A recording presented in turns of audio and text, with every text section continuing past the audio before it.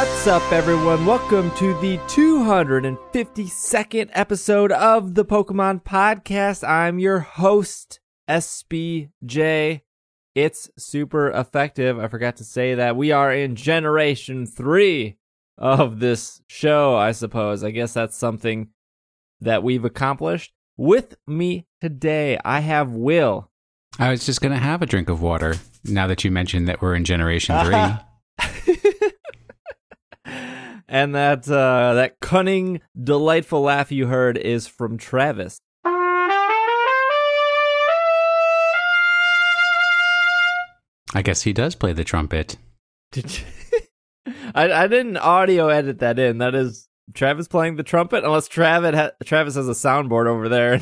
No. It was me. Can you figure out why I'm playing the trumpet today? I remember the comment last week. Yeah. That's reason one. Can you remember the real reason? Reason two? Why this episode of all episodes? Because we've started Gen 3. Is that it? Yeah. And what about Gen 3? There's a lot of horns. Hey, that's it. I love how you were both.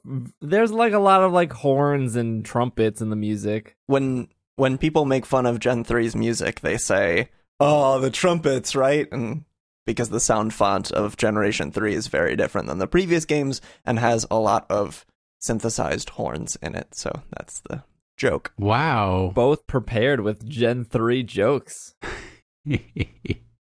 I'm thinking of Nimbasa, because that Nimbasa City soundtrack is all brass. But whatever. Nothing but Gen brass. 3 is what started all that, though. Well, we got a show for you guys today. Pretty straightforward. We got a little bit of Pokemon news, and then I pulled some emails, and then Travis has their pick for Pokemon of the week.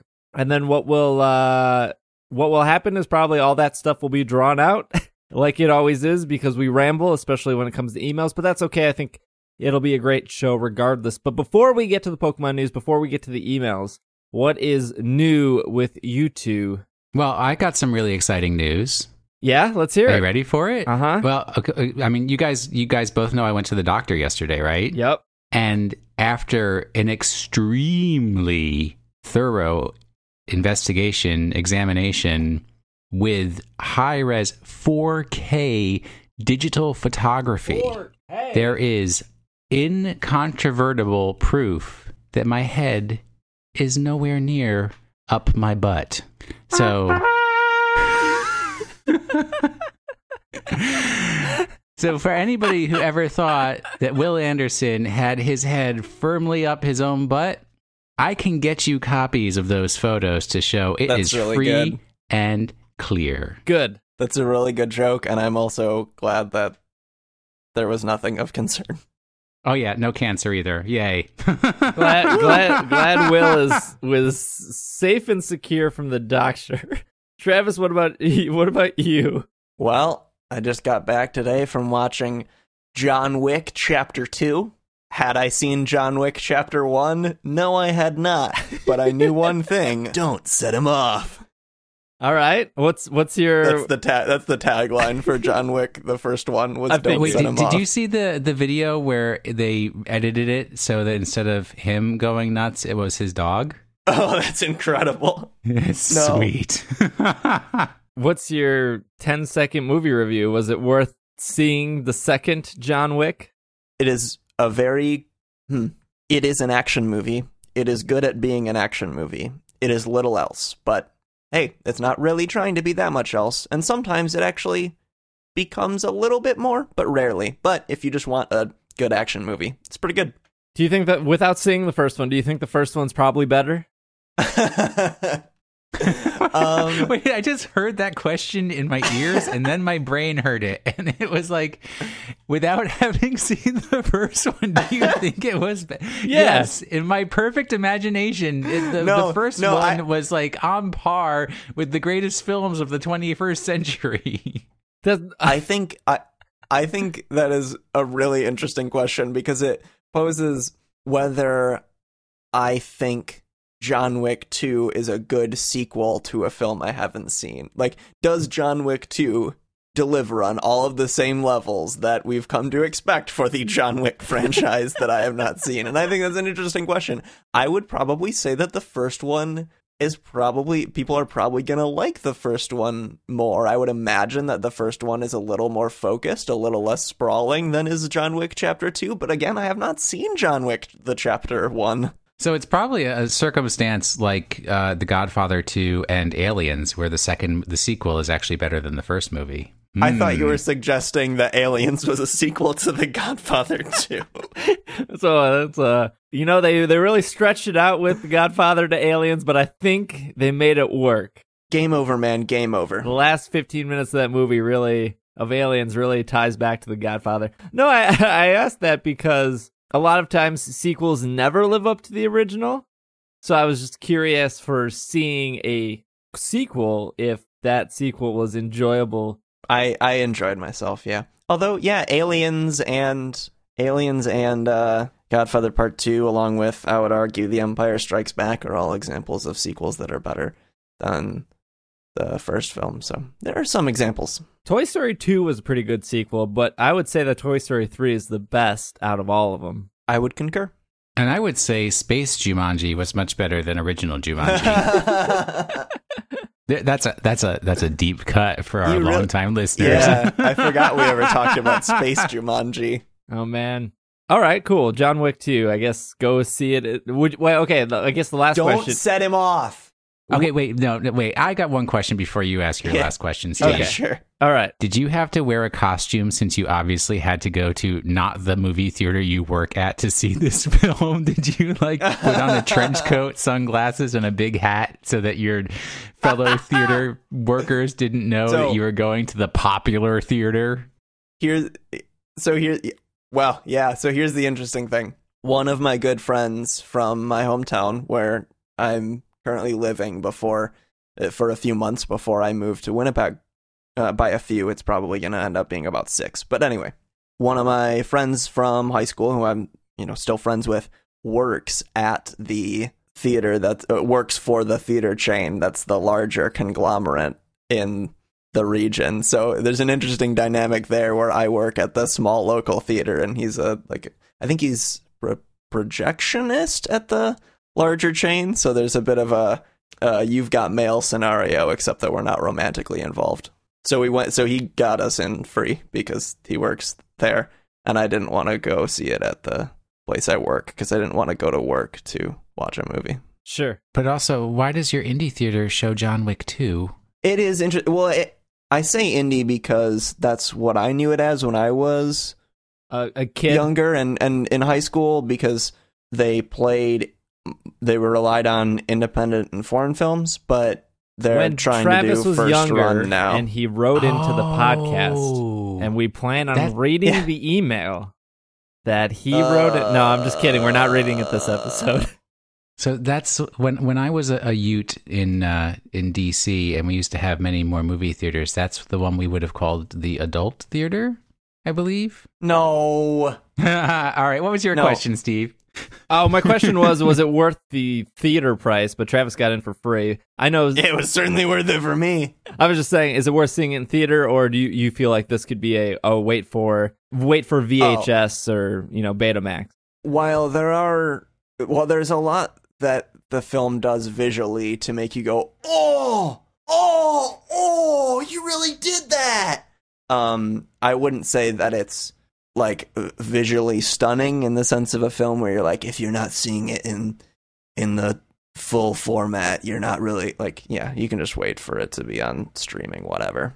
It's funny because I talked about John Wick 2 today on that friend's podcast, which will go up in a bit. There's only a few episodes of that show so far. It's called Port of Dorks. I don't know when that episode that I guested on to talk about John Wick 2 is going to be, but I'll be on there talking about John Wick 2. I'm talking about John Wick 2 as a joke here on this podcast, and I'm going to talk about John Wick 2 on the Arbitrary Archive. So I'm really spreading the gospel of Keanu across all of my channels. You're just selling tickets left and right to this movie. Which is funny because I'm just obsessed with the idea of John Wick 2 more than I am the actual film. I feel you. All right. Don't set him off. With that being said, let's jump into some Pokemon news. Not a lot of news this week, but we'll start off with the first one. Pokemon Duel Update version 3.0.1. That came out on February 9th, I believe. Pokemon Duel has received a small update to fix some minor bugs. This patch will upgrade the version, and it requires 163 megabytes to install. Nothing really stating what it did. Travis, are you still dueling? Are you still Pokemon dueling? I will admit I've been playing it less now that I've been playing the Fire Emblem iOS game, which I'm having more fun with. Oh, ooh. We brought up Pokemon because it's a Pokemon show, but I want to hear your thoughts on the Fire Emblem game. And mostly because I want you to, compare it. Because what I originally said is I believed that Pokemon Duel and Fire Emblem do hit kind of the same core target audience in strategy games. They are both top-down strategy games where you're controlling a set of 4 or so, it's more in Pokemon Duel, but just for the sake of it, 4 or so pieces that you move around a grid for battling purposes, but I would say that that's where the similarities end. Someone I was talking to about Pokemon Duel described it as feeling a little more akin to chess or something like that, where it's a lot about movement of pieces, which is important in Fire Emblem as well. But I would say they are kind of different games. They're well, not kind of. They are significantly different games, even though they're both strategy games. I'll still play Pokemon Duel probably just about once a day to get a login bonus and play a match or two, but I have been investing more time into Fire Emblem. And your first Fire Emblem game, right? Yeah. What are your impressions? Without playing any Fire Emblem game in the series, would you say that this is the best one? I mean, I think it's very clear that they've dumbed down a lot of the mechanics. I like it. I've always been a fan of the Final Fantasy confidence Tactics. In that right there. Yeah, I've always been a fan of the Final Fantasy Tactics franchise, so this is very similar, although it doesn't have what I would argue is the best part of Final Fantasy Tactics, which is the robust job system, but it's similar and enjoyable. Yeah, I don't have a lot to say about the Fire Emblem Heroes game, other than it's pretty fun, and the fan service is really troubling, but, whatever. Yeah, you take what you can get, right? I guess. Yeah. Well, did you play Duel still boycotting Fire Emblem. Okay. I have not been playing any of that. No Duel for you? Nope. All right. Although okay. So here's the problem. I'm at the point in Pokemon Picross where the only stages I haven't crowned yet are the ones that are only use time skills, which basically means you get no assistance on determining which squares need to be filled and which squares need to be left empty.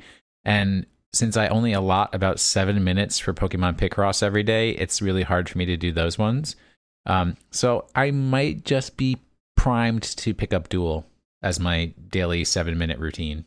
Yeah, after it's I good saw for that amount of time. Okay. After I saw the update, I'm now more willing to give it a shot now that they seem to be starting to fix things with it. Not that I heard, clearly the game works, people are playing it, but I've heard from people I trust that it's just, and I've said this before, slow, sluggish, and whatnot. And I don't have a lot of patience when it comes to that.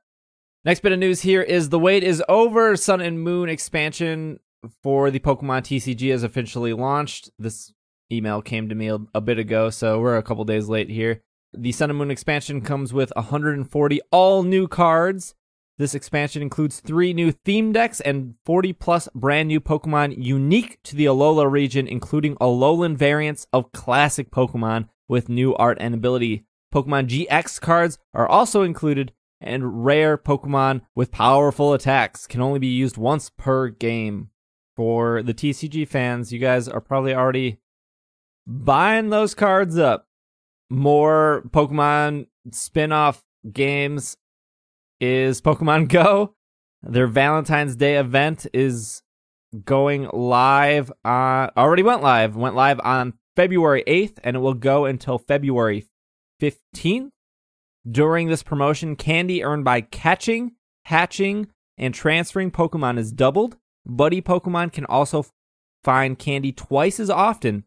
Additionally, pink Pokemon such as Chansey and Clefable will appear more frequently in the wild during the event. Cleffa, Igglybuff, and Smoochum are more likely to hatch from eggs. Finally, lure modules will last 6 hours during the event instead of their usual half-hour duration. Man, 6 hours is long. It's pretty sweet. Getting the best value for your modules. Both of you guys, I'm pretty sure both of you guys fell off Pokemon Go, but I could be wrong. Correct me if I'm wrong. Well, I need to reinstall it so I can try it with my Apple Watch to find out if my Apple Watch does better than your Apple Watch. Well, I mean, since it's too cold. It is too cold. Since I complained, they have updated the Apple Watch app. Does it still crash? I don't know. I haven't tested it since. I'd be lying if I said I've been playing Pokemon Go, but like Travis said, it's way too cold outside. It's like 22 degrees here. Wisconsin. Well, I mean, it's not that much warmer here, so I don't want to hear it. Another bit of news here is Sorari's Yoshida's Machamp is now available in Japan. I apologize for butchering that name. A Machamp inspired by Japanese Olympic wrestler Soraya Yoshida will be distributed from February 8th to February 28th for Pokemon Sun and Moon.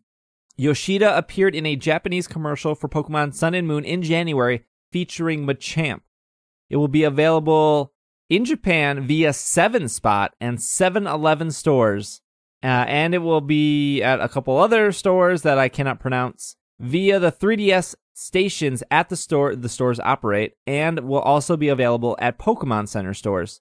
The Machamp will be level 34, have the ability Guts, have no held item, and will know the moves Double Edge, Bulk Up, Strength, Quick Guard, and its original trainer will be Yoshida, and it will be featured in a Cherish Ball. So there you go. That's pretty cool. Also, Japan has 7-Elevens. That's pretty sweet. And apparently, Japan is the land of the 7-Eleven. You know nothing of Japan. They're the land of the 7-Eleven? They love convenience stores. Oh, I know that, but like 7-Eleven didn't 7-Eleven is the king of the convenience store. They didn't start in Japan, though. That's what you made it seem like. No, they started in Texas, but trust me. That sounds sweet. If there's anything I've learned about Japan is they love convenience stores. I'm down with a good convenience store. We have like one 7-Eleven in Milwaukee. I drove past it today. Closed, boarded up, completely shut down. So I don't know what I'm going to do on July 11th when it's free Slurpee Day. Go to Chicago. So now it's 7-0. Real rough there. No, I think it's really good because of why 7-Eleven is called 7-Eleven. Because isn't it called 7-Eleven? Because it was, when it originally opened, it was open 11 hours a day, 7 days a week. Isn't that? I think that's our suspicion, yes. So, wait, 7 now hours? It's a 7-0. 7 days a week, 11 hours a day? I thought that's why it was called 7-Eleven. Okay. I suppose that makes sense. So I think my joke was very erudite, very it was a thinker, which might have flown over the heads of my co-hosts. Yeah, I understand. GTS update: the most used Pokemon in Pokemon Refresh is still Incineroar. Pokemon traded via the GTS is 83 million. And finally, the global mission trade Pokemon at the GTS, which ends at 7 p.m. on February 13th, which is Monday. So if you're listening to this Monday morning, you'll still have time. The goal was 1 million Pokemon. They have successfully hit the goal at 3,222,000 Pokemon traded over the GTS, which I believe gives you like 2,000 bottle caps or something like that if you participate. No. It doesn't give you bottle caps. No. Festival coins? Battle points. Festival coins. Festival coins. Oh, no, it is battle points, I think. No, it's festival coins. Is it? Trust me, okay. Yes. What can I buy with festival coins? Can I buy bottle that'd caps? be too many battle points. What do people want? Do people want coins? Do they want points? Do they want bottle caps? Well, you use your festival coins to update your festival plaza so that you get the lottery that gives you bottle caps. Correct. What if Come on, that's basic. Just give me the bottle caps. No, there are other things that you can do in Festival Plaza other than receive bottle caps. Look, I want to have fun when I play Pokemon. No, that's not allowed. Apparently not. You're not even. I mean, the Festival Plaza's where it's at. Yeah, clearly. It's not. So yeah, if you haven't done so already, trade at least one Pokemon through the GTS, which I plan to do after I'm done recording this, and then I'm going to release that Pokemon in the wild because I don't trust its authenticity. You know what? I can make this easy for you, Steve. Just sign up for the global event in your Festival Plaza, and don't even touch the GTS. Just signing up gets you the reward. Really? Yes, sir. Huh. All right. Cool. I'm down with that. That's easy These enough. millennials, they don't have to work for anything. Good. Perfect. You get a participation trophy. Awesome. We'll get all my coins. Well, I guess we'll find out next week if that works, but it seems like it would work because it's a global effort, right? Correct. All right. Well, then, what we'll do is we will take a quick break, and when we come back, we have some emails and our Pokemon of the week. Garbage. Garbage. Garbage. Garbage. Garbage. Garbage.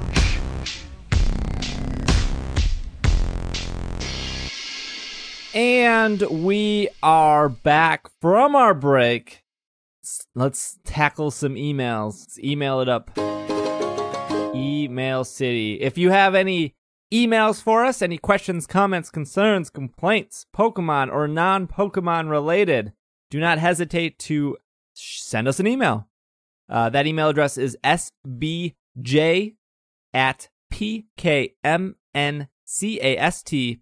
PokemonPodcast.com, or you can go over to PokemonPodcast.com and hit the contact button, and that will get you to the same place. First email here is from Will.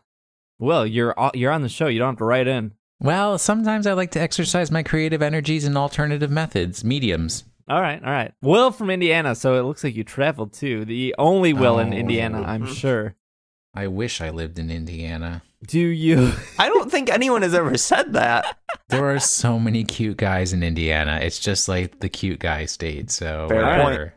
Dear Pokemon Podcast crew, Travis, you have no idea the monster magic lore has become.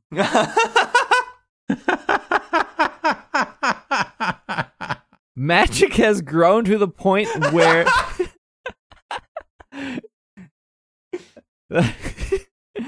talking about Magic the Gathering, and the word monster before could also be supplemented for like gigantic or huge, or I know without seeing the words that might not have made sense.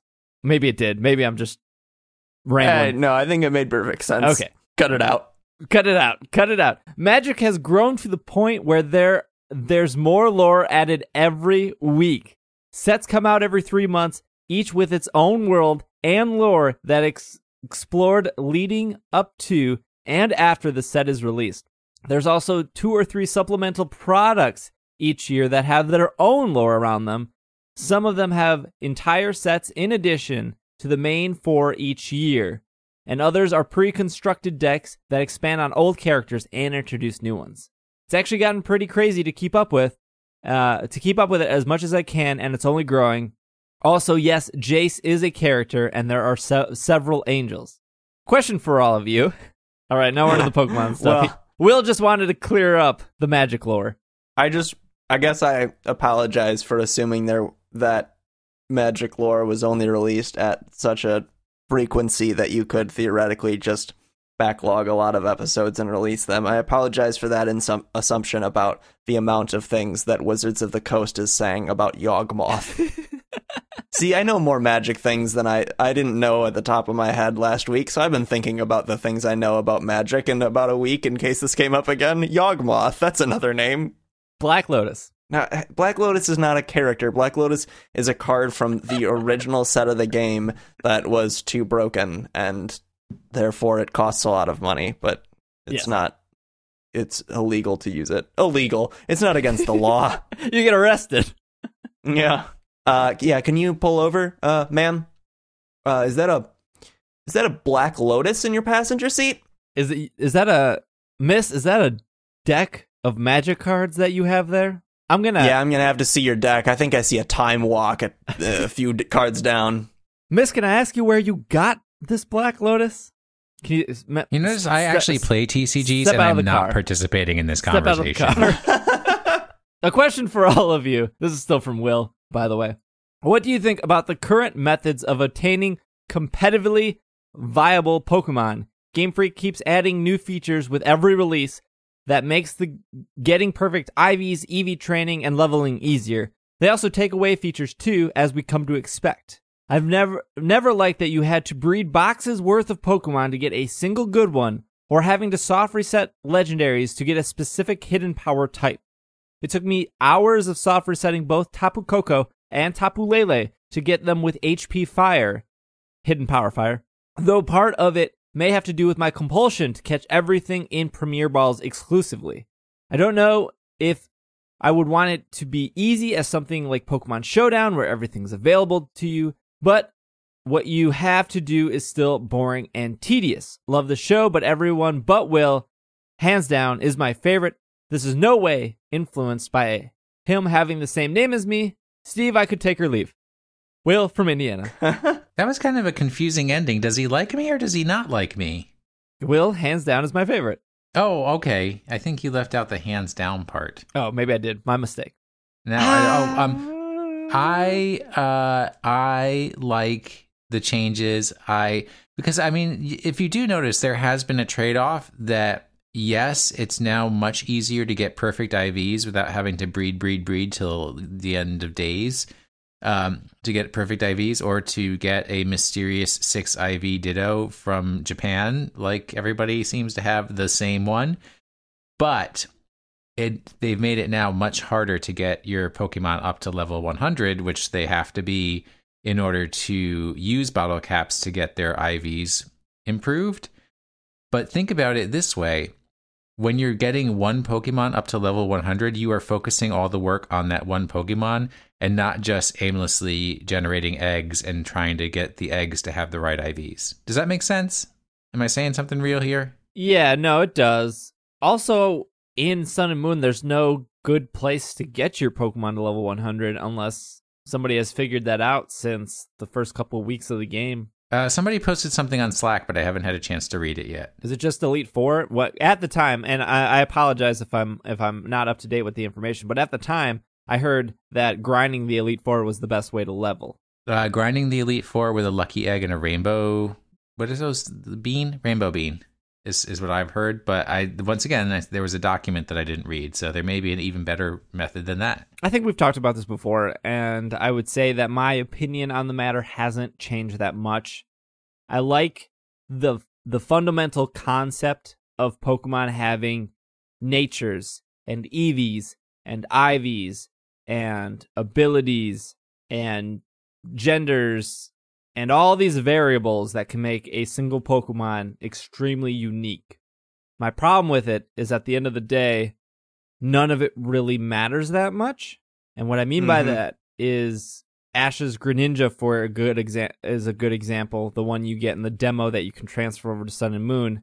I'm pretty sure there was only one nature that people wanted from that thing. Timid, yes. I spent about 3 hours on Saturday afternoon, this past Saturday, soft resetting for my Timid Ash Greninja. And so there's your example.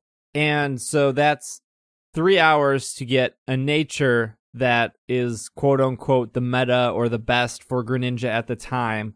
And maybe it changes, in 2 years when they, Greninja learns a new move or something meta happens or whatnot.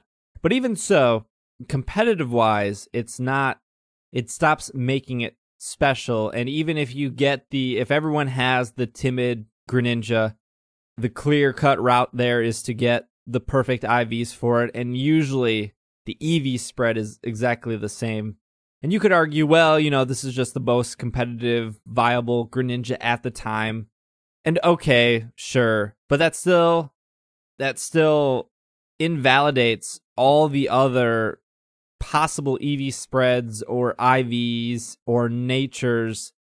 Well, not IVs, because I guess you can just get perfect IVs on everything once it gets to 100. The natures of that Greninja And if it's not this, it doesn't matter. And that is something Will was saying. Will in the email was saying that, they never enjoyed breeding tons of boxes of Pokemon just to get one good one or software setting for legendaries. And I think that is still a problem in Pokemon. And I don't know how they solve that. Obviously, or at least it doesn't make sense to get rid of natures. It doesn't make sense to get rid of Eevees. I don't know, but at the same time, no one's taking advantage of those unique abilities. It's not like if Greninja had, okay, you have a timid Greninja, that's okay, and you have a hasty Greninja, that's okay. Okay, I could see more of an argument for having these unique natures, but it never comes down to that. It only comes down to, okay, this is Lugia, this is Ho-Oh, these are the natures you need to get. There are no other good possibilities, so software A lot of the time there are two that are good. You either want the speed two increase, or three. but yeah. But even still, your point stands. It's just frustrating, and it's not perfect, and I don't know how they fix that, but I don't know. I completely agree. I don't know how you fix that. My whole solution back a couple years ago was, hey, when you go to a tournament, why don't you just, rent, like have a showdown situation where you just pick your Pokemon, you pick the nature, you pick the moves, and call it a day. The problem is philosophical because, and I would argue that that's central to this issue, is the philosophy of the franchise, because the reason those elements exist in the first place is so when little Timmy completes his game and he's comparing his team to his friends, he notices that, wow, his Minior has a higher attack than special attack, but Susan's Minior has a higher special attack than attack. My Minior is unique. Mine is different than hers. And there's something valuable in that, right? The idea that that Pokemon is yours. And the way in which the franchise chooses to do that is through all these systems of natures, EVs, and IVs. And that's pretty cool. But when it comes to battling, like you mentioned, there is often one optimal setup for that Pokemon. And if not one, then maybe two, or in very infrequent circumstances, three. And that's less cool, because then the game just becomes, there is one perfect permutation of this Pokemon and everyone is trying to achieve it, which is sort of flying in the face of, this is perfectly my Minior, to continue the example. Now your Minior is just suboptimal, which isn't great for the franchise, but because of that same philosophy that every Pokemon has to be yours, they can't completely get rid of the mechanic, and I would argue that they're even in a bind competitively for that reason, because even though it is not like this, they want the competitive scene to look like these are trainers who have built a relationship with their team, and they're bringing in their squad of Pokemon that they have a relationship with, because that's what the presentation is franchise is all about. Yeah. Anyone who plays in VGC knows that's really not the...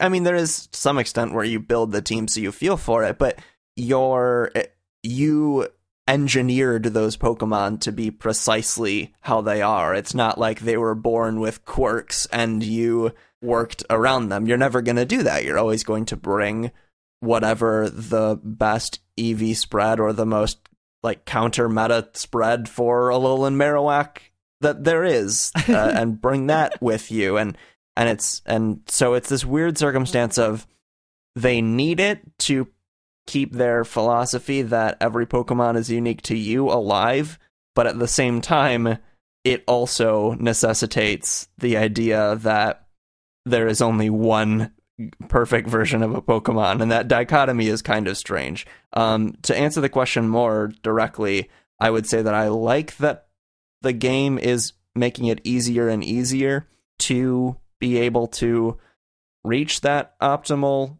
version of the Pokemon just for the sake of making it easier to enter competitive play.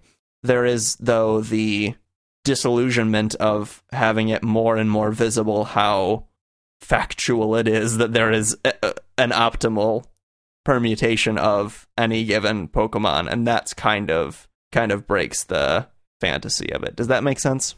Yeah. If I was to make a suggestion, or I was to want to see some sort of change in this ecosystem, I would look at 2 other games that are competitive that I play a lot, and I'll just use them as a reference, and hopefully I won't dwell on it too much. But let's take Destiny, for example, and let's take Clash Royale, for example. Going off what was originally said by Travis and myself, you fall into this pattern with Pokemon where one nature, maybe another nature, is the only nature you want for a specific Pokemon. And I think that could be solved in at least one way, and I'm not saying it's perfect, it's just a suggestion, it's just a talking point. I think there are, 20-some natures? I have a list up here. Anyways, there's a ton of natures. What could be done in the future, and this obviously this won't happen, but what could be done is you bring down the amount of, you still keep all of the natures, but you don't apply all the natures to a Pokemon. So for example, instead of Oshawott having 20 natures, Oshawott maybe has only 4 possible natures. Maybe you can only get bold Oshawotts, or timid Oshawotts, or calm Oshawotts, and then maybe quirky Oshawotts. So you know now in this family that these are the 4 natures they have, and they benefit Oshawott in a better way than how 20 natures would benefit Oshawott. And you see something like that in Destiny where, okay, this is a gun. These are all the possible... Boring. You mentioned Destiny. These are all the possible abilities, the roles the gun can have. So, for example, this gun can have this ability, but you won't see that ability on any other gun. That being said, those abilities are random when you pick up the gun. I'll just use an example. I have this hand cannon called the Palindrome. Anyone can buy that Palindrome. That hand cannon has the same role because you buy it from a store vendor. But it is possible to get dropped a Palindrome with different roles, and those roles can be better or worse depending on your playstyle. That being said, I have gotten 4 or 5 Palindromes since then that don't seem better than the Palindrome I bought from the vendor. Irene, though, got a Palindrome with the role I wanted, and it's an extremely good gun. Now, you could say, well, Steve, that means that Irene has the advantage on the playfield because I have to rely on luck or chance to get that gun. And technically, in Pokemon, you have to rely on luck and chance when you encounter a Pokemon, of course. But you have options around that with breeding. But with that being said, just because somebody has a better roll on a gun doesn't mean that automatically makes them a better player. And you see that in Pokemon. Just because somebody has a team that is to the T meta, perfect IVs, perfect natures, perfect moves, doesn't mean they're automatically going to win. It doesn't mean they're better. There's still that skill of applying yourself when playing a competitive game. And the same thing with Clash Royale. Somebody can spend more money than me in Clash Royale and have better cards. They can lay down a level 12 barbarians when my barbarians are only level 10, and by default, the level 12 is going to beat the level 10. But that doesn't mean I don't have other cards to try to counter and still have the possibility and the chance to win, even though I am at a disadvantage because they spent money and I didn't. And I think that concept I'm trying to explain is something Pokemon is missing. And I think it comes down to they make it very hard, or they put a lot of walls up to get a Pokemon with a perfect nature, or to get a Pokemon with perfect IVs or perfect EVs. At the end of the day, you can still get there no matter what. And in other games, there's still that luck factor of like, okay, if I play enough, maybe I'll get there. And I'm not saying either one is good or bad, but I'm saying at least in Destiny, even though I've played it for, 1,500 hours or whatever, I still get excited when I get a Palindrome drop for me, and I get super excited. I look at it, and it might be better, it might be worse, but it's still that excitement. In Pokemon, I never get that, and I should not have that feeling. When I encounter a Hawlucha in the wild for the first time, I should be excited, but in the back of my head, all I think about is, well, I'm going to add it to my Pokedex, but I know I can tell you right now that Hawlucha is worthless. It probably has the wrong nature. It probably has one, if I'm lucky, one perfect IV. I'm going to have to, find an area to EV train it, and this isn't the correct area, so it has to sit in my box until I get there because I don't want to level it up, because I don't want to mess up the EVs. There's so many things that go through your head when you encounter a Pokemon, and none of them is, oh man, that's a Pokemon I want at my party, and that's a Pokemon that I want to take a journey with. It's always, oh, okay, that's a Pokemon for my Pokedex. Well, I guess I'll breed 200 of them until I get the one I want. That's just my thoughts on it. I think that's the way you think. I encounter a Pokemon, I'm like, oh my gosh, that little bee guy is so cute. And then I keep it all the way through the Elite Four, and his name is Rabombi. And I keep all my Pokemon through the Elite Four because I like the Pokemon I catch and use throughout the game, and I do form the, quote unquote bond that Pokemon wants me to form with my team. What person at a competitive level in the final 32 or the final 64, how many of those people have Pokemon that they formed a bond with in a story sense or an encounter sense? And not everyone plays the story, and that's fine. How many of those people actually finish the entire story, and how many of those people have actually bred their own Pokemon for themselves versus having somebody else do it? And I'm not telling people how to play. Like, if somebody doesn't like the story, if competitive Pokemon is what brings them to... If competitive Pokemon is what brings them to Pokemon and that's what they enjoy the most, that's fine. Pokemon has always kind of been about discovery and, that chance of getting... that chance or surprise of an encounter or a battle, or there's like that discovery factor. And when you go down that route of, okay, I'm just going to breed 200 of them until I get what I want, that really takes away from it. I don't know.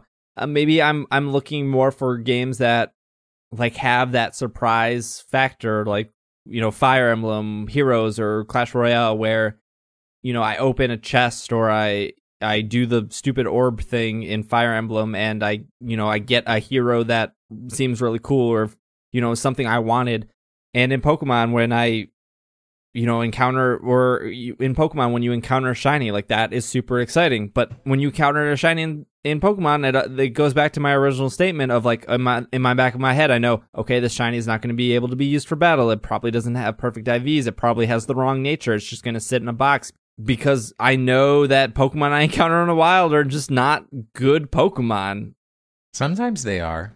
Sometimes. But when you only have like a 1 in 4,000 chance to get a shiny Pokemon, I don't know what the chances are for like 5 out of 6 IVs, or what the natures are for Pokemon. Like 1 out of 24 chances to get the nature you wanted on the Slowpoke that you encountered. If you're not doing anything to make those chances easier, very unlikely.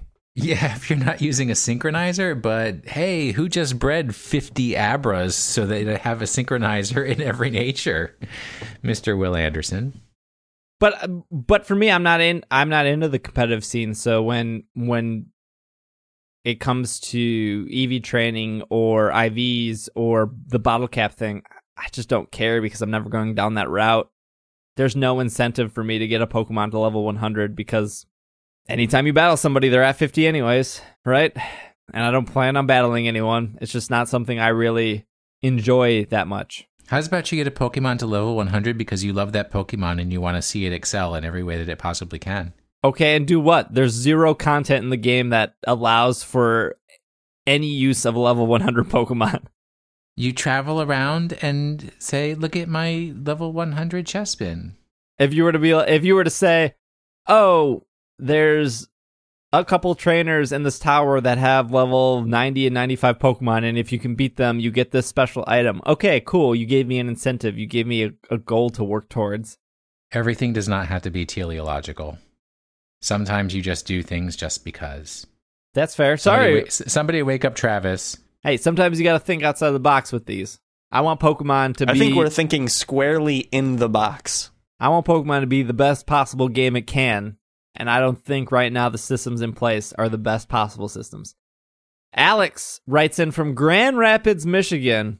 Whoa! That's where Disturbing. I lived like 2 months ago, and I'm very close to. Hey, SBJ, Travis, and Will, wanted to shout out to Travis as I am currently in my last semester at GVSU, and I plan on It's a real university! I plan on moving to Grand Rapids very soon, Also, I'm a new listener. I found you during your Sun and Moon episodes. Sorry if these questions have been asked before. Wait, can we interrupt this emailer for what? For how many years have I been doing this? And not once has somebody from Georgetown University written in, but somebody from Sweet Valley High State College. That's not what it's called, and that's not the first time someone has said to me, "Oh, I went to or go to Grand Valley." In fact, I can't remember if it was Jeff, who was on season 1 of Mythical, our sideshow. I can't remember if he said that he knew someone from Grand Valley or just someone from Grand Rapids, but I think he also knew someone from Grand Valley. There was someone when I was in college who listened to the show, and we both went to Grand Valley, and then I forgot to ever meet up with that person. Whoops. And now this person. So there's a lot of GVSU representation. It was a dig at Georgetown University, not Grand Valley State University. The Sweet Valley High. Well, you do still refuse to call it anything but Sweet Valley High, so... Isn't that in the Babysitter Club books? Well, no, it's the Sweet Valley High books, but go on. The question was, what would each of you be as a Pokemon type? You can determine this via appearance, skill, etc., just not based on your favorite. Also, if the Nintendo Switch were to drop a Pokemon game in the future, what changes would you be interested in seeing? What are your predictions? Thanks. Keep up the great content. Alex, also in parentheses, said that they would be a fire type from Grand Rapids. I think we might have answered this question before, but if you were to be a type of Pokemon, I guess I would be a water type? Why is it a question? Because I feel like that's what I've answered in the past, and I can't think of anything else I'd want to be. You do not have to be consistent with your past selves. Be your today self. My today self would say water. You sound so disappointed in yourself. No, I just... My today self would be water. My today self would be water. I would be Ice Dragon. All right. Dual typing it up. When I've answered this in the past, I've said ice because I am a cold-hearted individual, but because the question asker specifically mentioned don't just pick your favorite, I shouldn't just pick ice type because ice is my favorite type. So instead, for fun, I'll say something else, and this time I will say that I am poison type because I ruin everything I touch. So destructive. It's not on purpose, it's just everything I touch dies. If Nintendo Switch were to drop a Pokemon game in the future, what changes would you be interested in seeing? All right, so let's talk about EVs, IVs, and natures. Yeah, I got opinions on that. What would you be interested in seeing in the future? I don't know. I feel like some days I could think of requests that I would want, and now, like, today I am kind of stuck on the whole EV, IV. The one thing that I would want, and this has kind of been a constant that I've said before, if you were to ask me this question 4 years ago or even 3 years ago, I would have said I want a place to store my Pokemon, so if my cartridge dies, said Pokemon are safe, and that thing happened, which is Pokemon Bank. What I would want from a new Pokemon game that wouldn't happen with the Switch, but what I would want is I would want an online-based Pokemon game where people can't cheat and hack Pokemon, and that's what I would want. And that won't happen probably ever, but just like in like World of Warcraft or Diablo or Overwatch, I just named 3 Blizzard games, or Destiny, or any mobile game like Pokemon Shuffle or Candy Crush or Clash Royale, you cannot cheat, and I like that a lot. That would be my request. I would like a Pokemon game with very intuitive UI and a seamless way to trade and battle with friends on the internet. Buzzwords, Travis. Seamless. I like seamless. It was only seamless. How else really. would you describe how much would you describe what I want without using those words? You know what I mean when I say that. I would want a forward-thinking, digitally enhanced way to communicate. Augmented reality. Use it. Just keep going buzzwords off each other. All right. No, were you not satisfied with the UI choices in Sun and Moon? Pokemon has had better UI than Sun and Moon.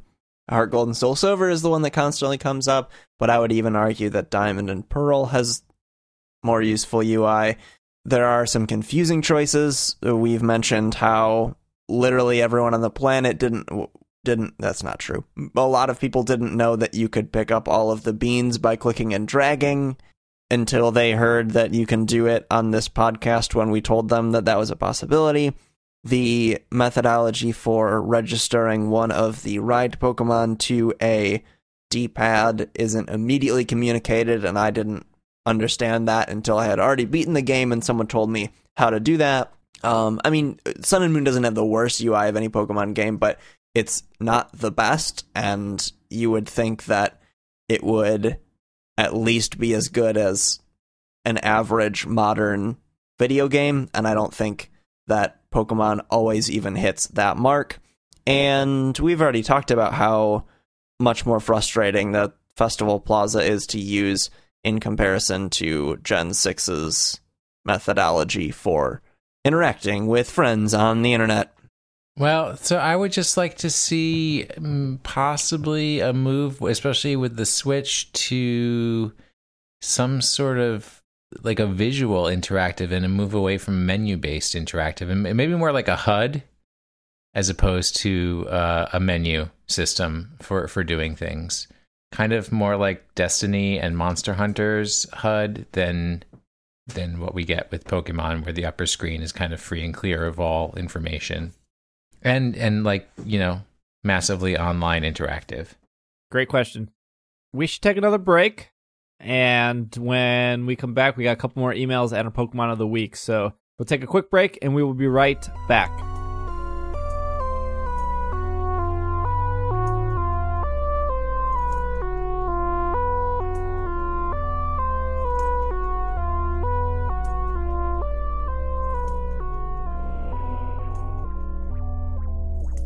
And we are back. Next email here is from Cole from New Jersey.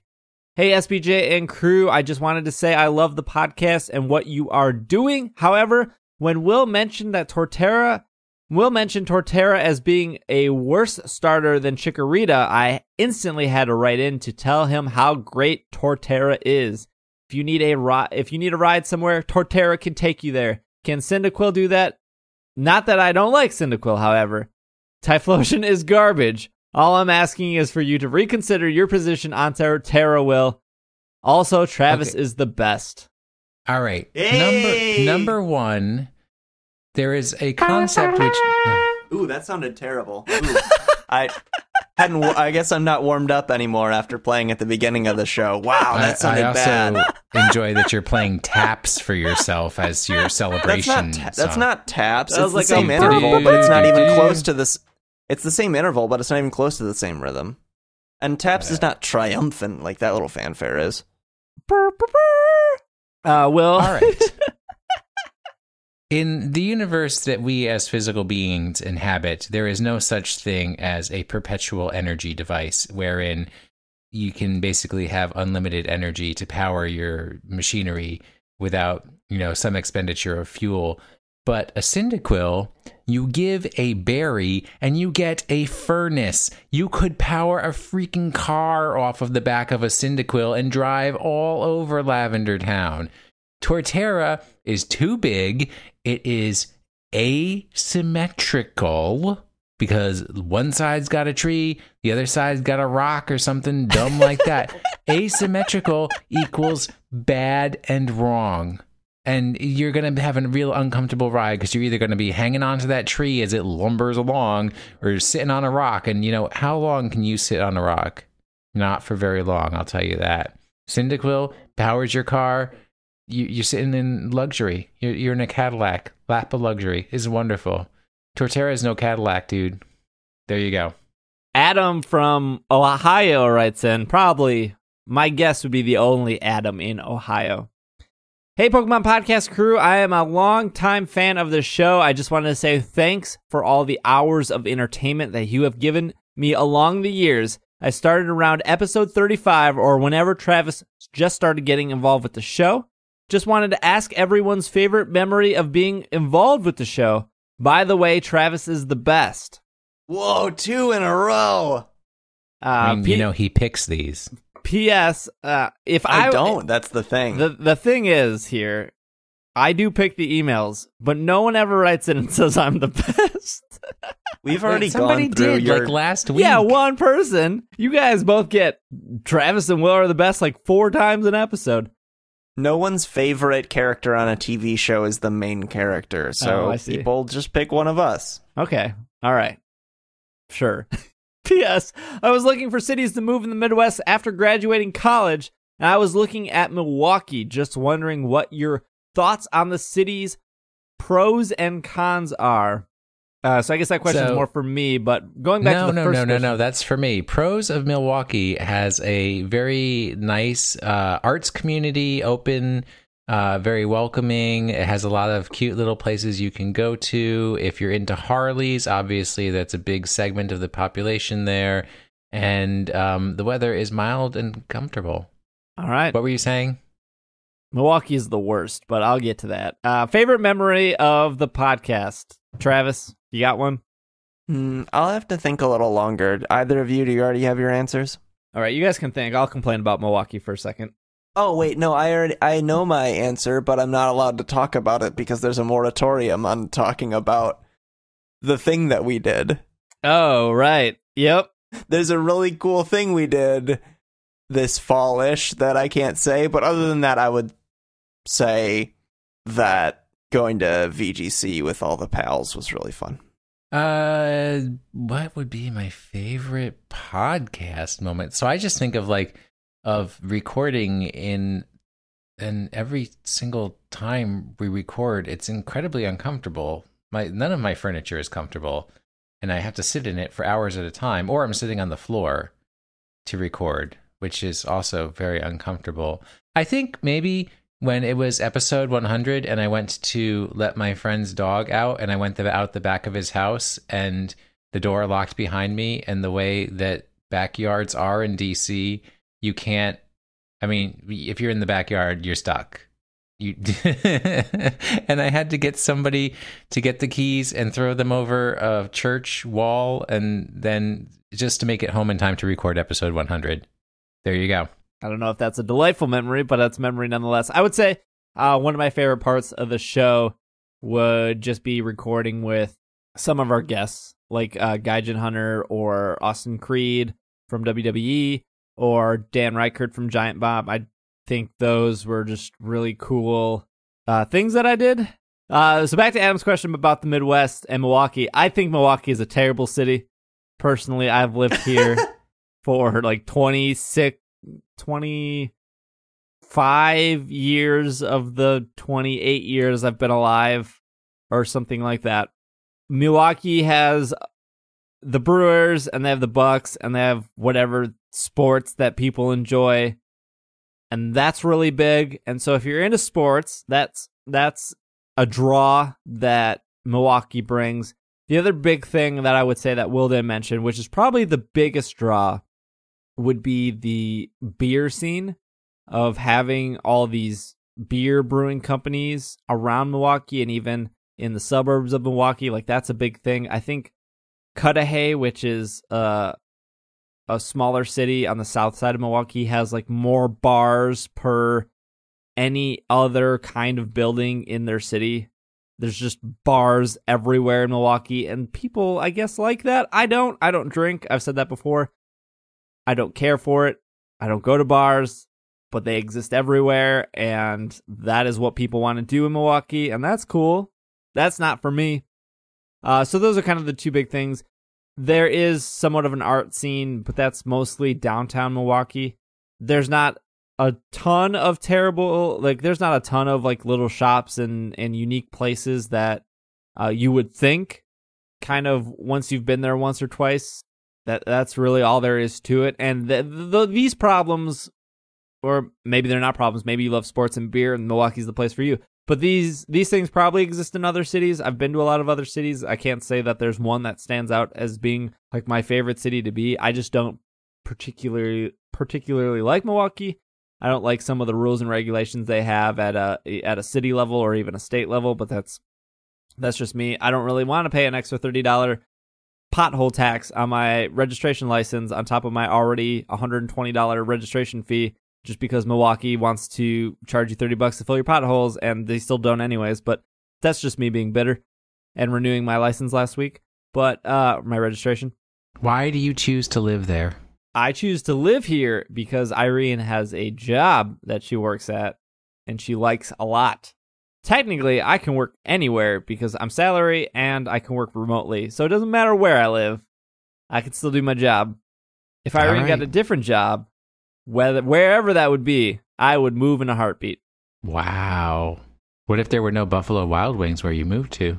You know, that's a tough call. Also, a big complaint is that a lot of my really good friends have moved out of Milwaukee to other places, and that's a bummer. Now you know how I feel. I used to be a flabebe, and then all my friends left Washington, D.C., and I turned into a Curum. Tommy from Columbus, Ohio writes in, says, the main reason for this email is I wanted to ask if you ever considered doing an interview of YouTuber Verlicify.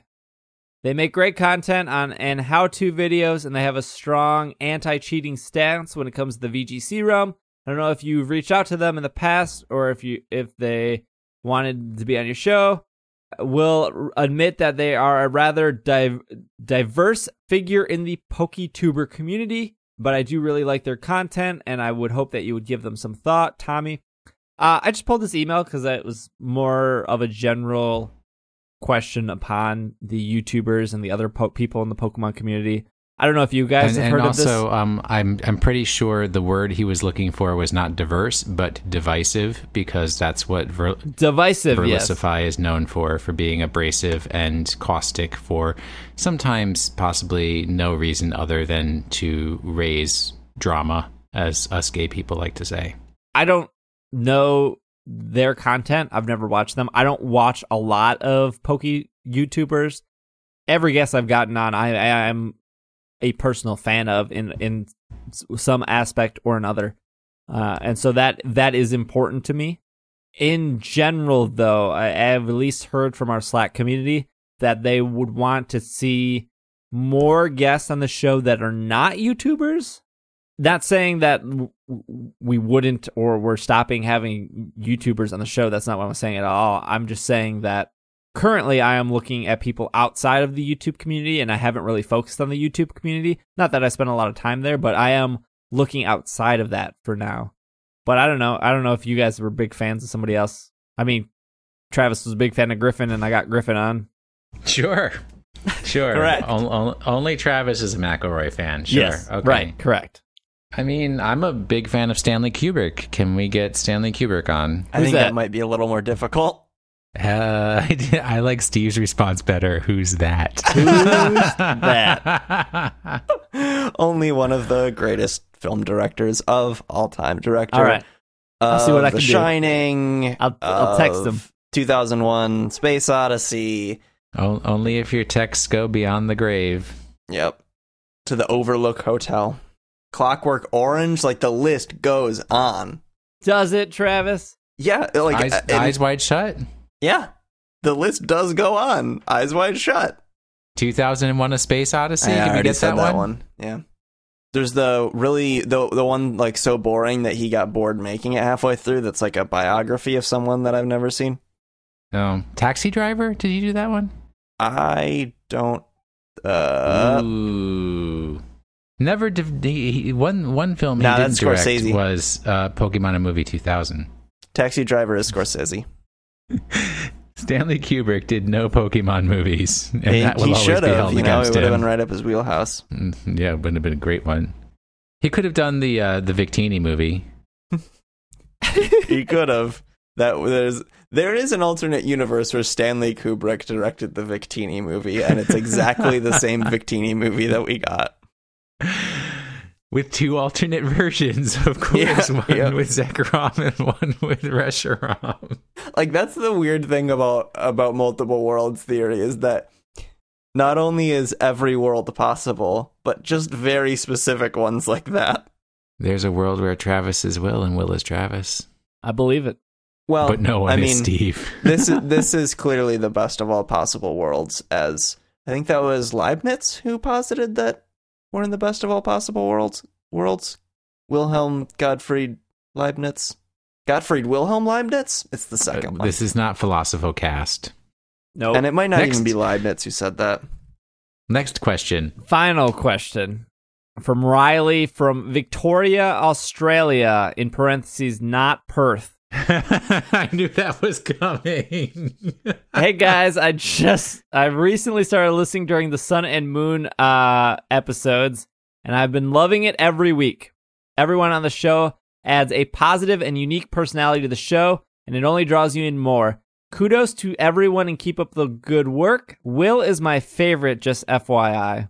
Well, thank you. My question is, today we had the Pokemon Bank release. How do you think it will impact the current VGC meta? Maybe something like Stealth Rock, Skarmory. Also, what was or will be your first Pokemon you bring across from Pokemon Bank? My favorite was Breloom. Cheers, guys. Riley. So in the highest level, the effect on the Pokemon meta will be the ability to breed egg moves onto Alolan Pokemon that they previously have not had access to. So one of the ones that I've seen as an example in our Slack discussions, just to bring that up again, is Salazzle will get access to Fake Out as an egg move, which it did not have access to before, and Fake Out can be a very powerful move in VGC doubles. So there will be other egg moves that will be discovered and will become breedable within the VGC 2017 context that will change up the meta somewhat. And I don't think that we've had sufficient time to see how that's going to tumble out yet for what are going to be the top tier teams with these new egg moves. But I'm sure somebody's done some predictions and thoughts on it. I honestly wouldn't anticipate that much of a difference. I also don't believe that the suggestion posited by the email writer will pan out. The idea of Skarmory getting more usage because of Stealth Rock, simply because, and it's kind of the reason Skarmory doesn't really get used generally in VGC, is because entry hazards are not that great in Bring 4 doubles. You're not really getting a lot of usage out of them. There's less switching, and there are fewer Pokemon, so it's not as strong as it is in singles. So I wouldn't see that. Salazzle is the one that came to mind for me immediately.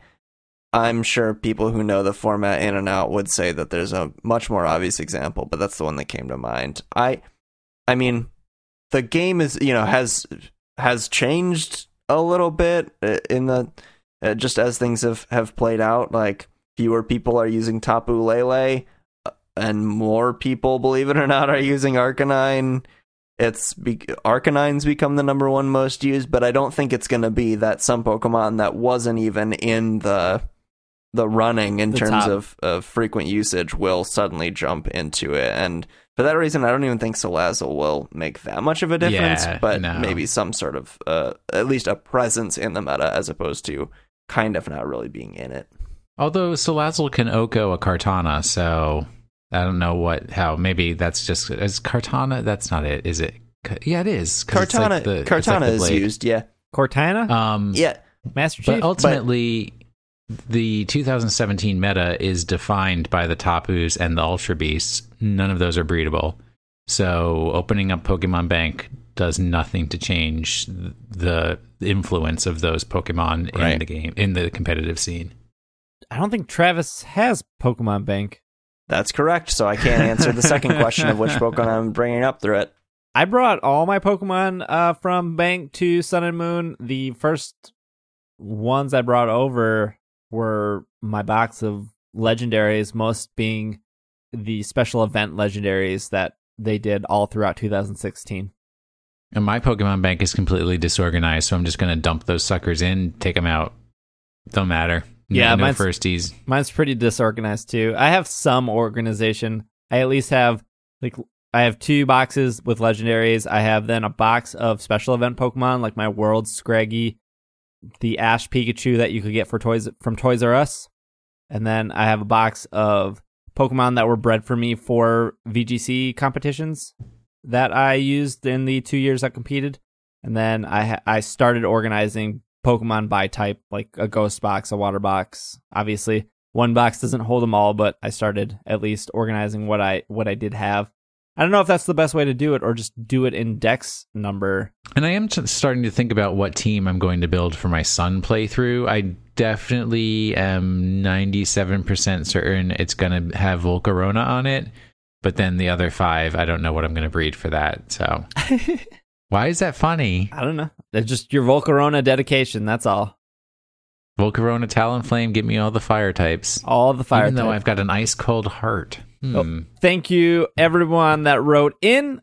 If you have any emails that you want to write in, sbj@pkmncast.com or pokemonpodcast.com/contact. Send us anything and or everything that you want, and we will attempt to read it and talk about it. Thank you to everyone who wrote in today. I'm going to toss it over to Travis. They're going to do the Pokemon of the week, and then we'll wrap up the show. I pretty arbitrarily picked Mismagius. I like that Pokemon. It's not one of my favorites, but it's Pokemon that I like, so I picked it. We have 2 sets from our Pokemon of the Week Slack channel this week. The first is from frequent contributor. Actually, both of these are from frequent contributors. The first one comes from Kevin, aka Koopa Prez.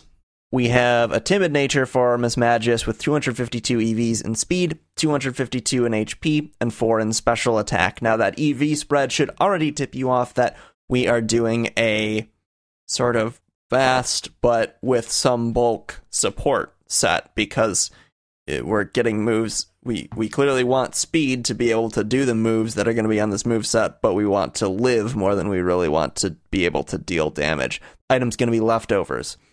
The moveset is Thunder Wave, Taunt, Hex, and Pain Split.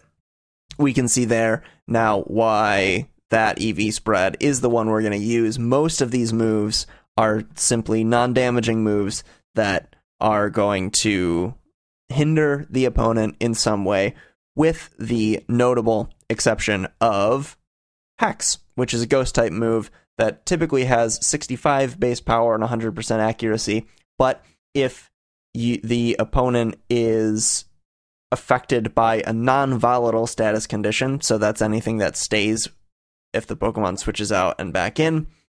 If the Pokemon is afflicted by one of those status conditions, its base power will double to 130, which is very strong, especially for a move with 100% accuracy. So the idea there is that even though most of what you're doing is applying paralysis with Thunder Wave, taunt with taunt, or dealing sort of weird indirect damage with Pain Split, or healing yourself with Pain Split, you have the ability to deal damage if in instances where, like, maybe Mismagius is the last Pokemon alive, or if you're just in a spot where throwing another Thunder Wave out there doesn't really do anything for you, you have that option to deal some damage, because 130 base power is still strong regardless of how much you've invested in special attack.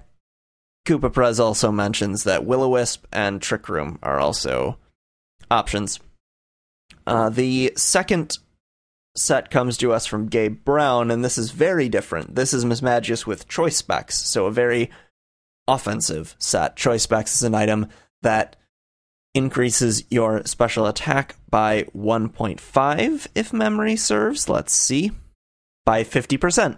So Choice Specs boosts your special attack by 50%, but makes it so that you can only use the first move you've selected. So the first turn, you can use any move out of your 4, but then after that, you have to keep using that move until the Pokemon switches out and back in.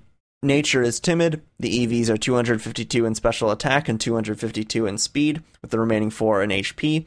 And the moveset is Shadow Ball, Mystical Fire, which might be a new one to some people. It came out in Gen 6, but I'll get to it later. So Shadow Ball, Mystical Fire, Power Gem, and Icy Wind. The Shadow Ball is obviously for the same type attack bonus. Power Gem and Icy Wind So Power Gem is good type coverage. Icy Wind is a very good move in doubles because it hits both opponents and lowers their speed. It's not very strong. It doesn't have a high base power, but the ability to lower the speed of both opponents by one stage can be very useful. It's similar to, in that way, we were talking about Snarl earlier in an earlier week, where it's not a very strong move, but the fact that it's guaranteed to lower a stat by a full stage of both opponents is quite good. And that actually brings us to Mystical Fire, which is very similar to Snarl. It's a fire type move that is only learned by what does Fennekin evolve into? How can I not remember what the thing is called? Yeah, Delphox. Oh, that's embarrassing. So a Mystical Fire is only available to Delphox and Mismagius. An interesting combination, I suppose, of Pokemon to learn it. It's a fire type move with 75 base power. That was lower in Generation 6. That was 65 it was 65 in Generation 6. Bumped up to 75 now. 100% accuracy. It's guaranteed to lower the special attack of the target by one stage. It's notable that it's not quite like Snarl in that it only hits one opponent, but it does have significantly higher base power. So it's less about this throwing a wide net and lowering everything, regardless of, if the intended target switches or whatever, you'll hit something. Mystical Fire is used a little differently, but it has similar effect. Yeah, so those are your two sets. You have one that's more of a support set and one that's much more offensive. Perfect. We have for shiny version, it's where I come in. Shiny Mismagius gets like a greenish gold going on instead of the purple pink. Oh, that's not a golden green, buddy. It's like a rusted copper. No, that's more like an organic mulch infection. It's not good looking. Mismagius, I call it a pus green.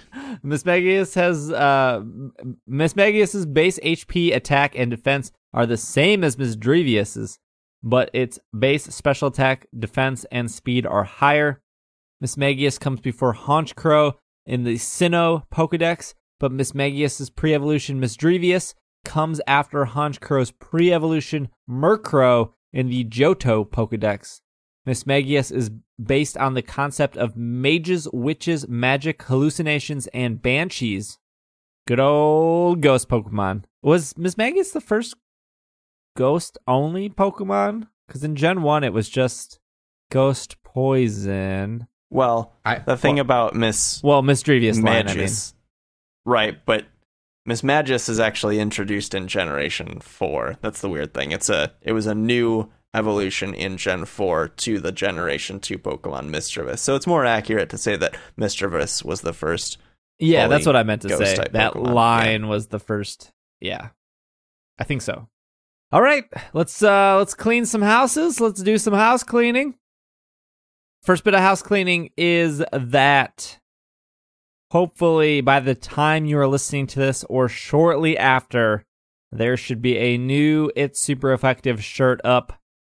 One of those services, Teespring, Represent, whatever one I decide to do. They're great services because I can put the shirts really cheap. You guys can get them for like $20, and then I don't have to worry about shipping them. That's like my biggest hassle. Is in the past, I've ordered shirts. You wait for them to come in, you then sell them, and then you ship them, and then you get stuck with a bunch of leftovers because you think medium is the most popular, and no one buys medium. And then you got all these mediums left over. Anyways, there should be some new shirts if you're interested. I try to price them as cheap as possible. I don't look to make profits on the shirts. I think the last time I sent out a shirt, I made like $12 after everything was said and done. So, that gives me like 4 bottles of Soylent. So there should be some new shirts up. So if follow our Twitter or follow Slack if you're in Slack, or follow our Facebook to keep up on those. Twitter at Pokemon Podcast, Facebook.com/PKMNcast. Like I mentioned, our Slack, if you want access into that, you have to become a Patreon backer, patreon.com/It's super effective. For $1 a month from supporting us, you can get into our Patreon. Final bit of house cleaning is that we have a subreddit. If you are a Redditor, reddit.com/r/super effective. There is some cool stuff there, like the dumb dance is there. That's a great place to find that and see that.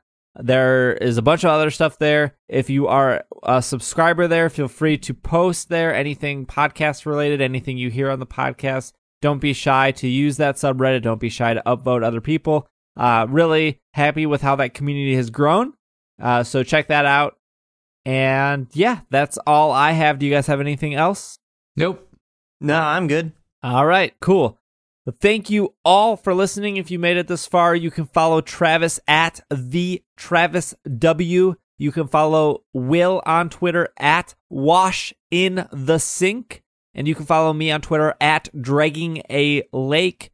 Otherwise, this has been another episode of the Pokemon Podcast. And we are Super effective. Super Miss Magi. Keep that dog clean in 2017.